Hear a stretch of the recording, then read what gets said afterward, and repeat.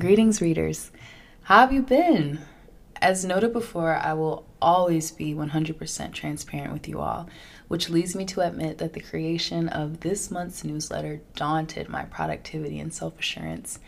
As I sit here writing this, I have 5 other sample drafts asserting themselves, hoping to claim a spot on my director and editor's desk.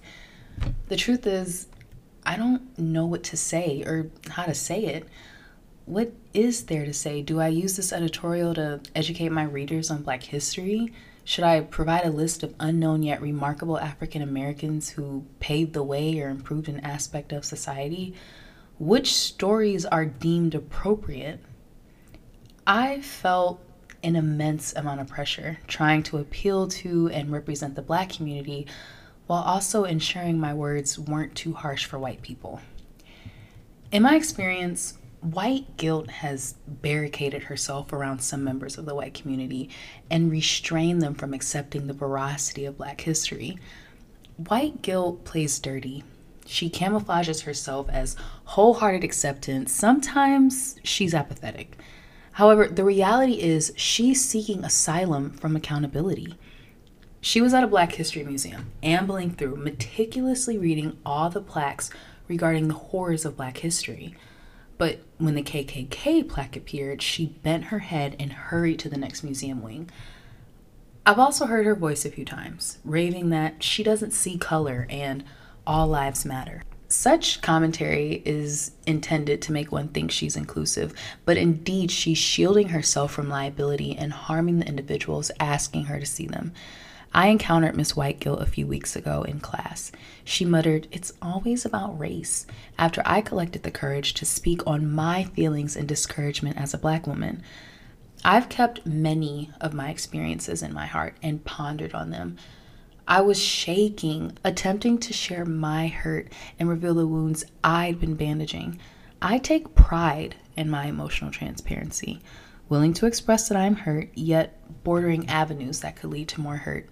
But that day, I was emotionally vulnerable, exposing my aches and suffering with clear lanes to destruction, all with the intention of obtaining help.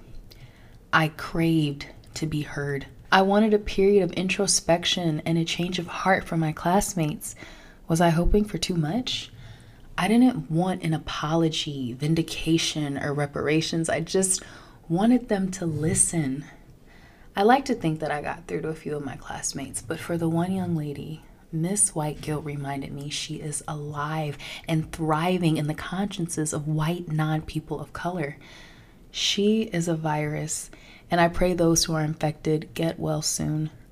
In my opinion, the only cure is allowing the self to decamp in discomfort.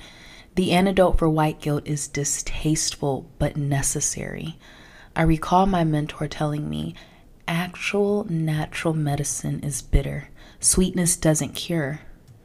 Are you comfortable being uncomfortable? In my experience, I love you in Black culture is said through music, food, tradition, acts of service, and art.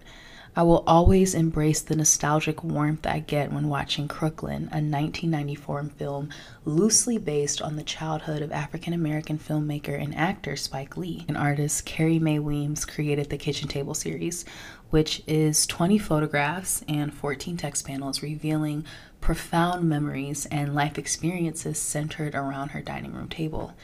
Toni Morrison, Bell Hooks, Octavia E. Butler, Audre Lorde, and Roxane Gay's works are stationed on my bookshelf, works that reveal the stories intertwined in the Black diaspora. Over the last 2 years, I have made a commitment to find and relish in Black representation that does not revolve around struggle or pain, and I invite you to learn with me. I want you to taste the recipes my grandmother has passed on to me. Let's swing to the rhythm of Detroit's very own Motown while cleaning the entire house on a Saturday morning. I can educate you on Black hair care and the beauty of blue magic hair grease and pink lotion. I want you to know why I have 13 aunts, even though my father is an only child and my mother has 2 sisters. It's in our culture. Black history is beautiful and stems beyond slavery and civil rights. There is a village that continues to thrive, roses growing in the cracks of concrete. I've compiled a list of my favorite expressions of Black culture demonstrated by a multitude of Black artists through a multitude of modes, and I hope over time you can immerse yourself in these opportunities to grow. But it starts with listening, even to the ugly parts. Our society will continue to dwell in perpetual cycles of racism, microaggressions, and stagnancy if we allow Miss White guilt to infect our spaces. Mind you, it will be hard. No one likes being told they're wrong or have caused immense amounts of pain and misfortune. But I also want to reveal that the attempts made to coddle our egos sustain and exacerbate the wounds the Black community is fighting desperately to heal. We cannot continue to rise on an insecure foundation. As a Black woman, I feel a deep-rooted responsibility and desire to remind you that all you need to give is your ear. My grandmother and I tell each other, I like talking to you when you listen. So my dearest reader, whether you go to a museum or poetry event, watch a documentary, or have a conversation with a person of African descent, can you step into the space with the intention to listen, to understand, and not to respond? Abandon your ego and remember, our expression is not a personal attack. You don't need to bring a sword and shield to the conversation. I pray one day we can unshackle ourselves from the hypersensitivity of Miss White guilt and allow room for accountability, restoration, and education. I look forward to catching up and hearing about your experiences. As always, stay safe and be kind to one another. With gratitude, Morgan.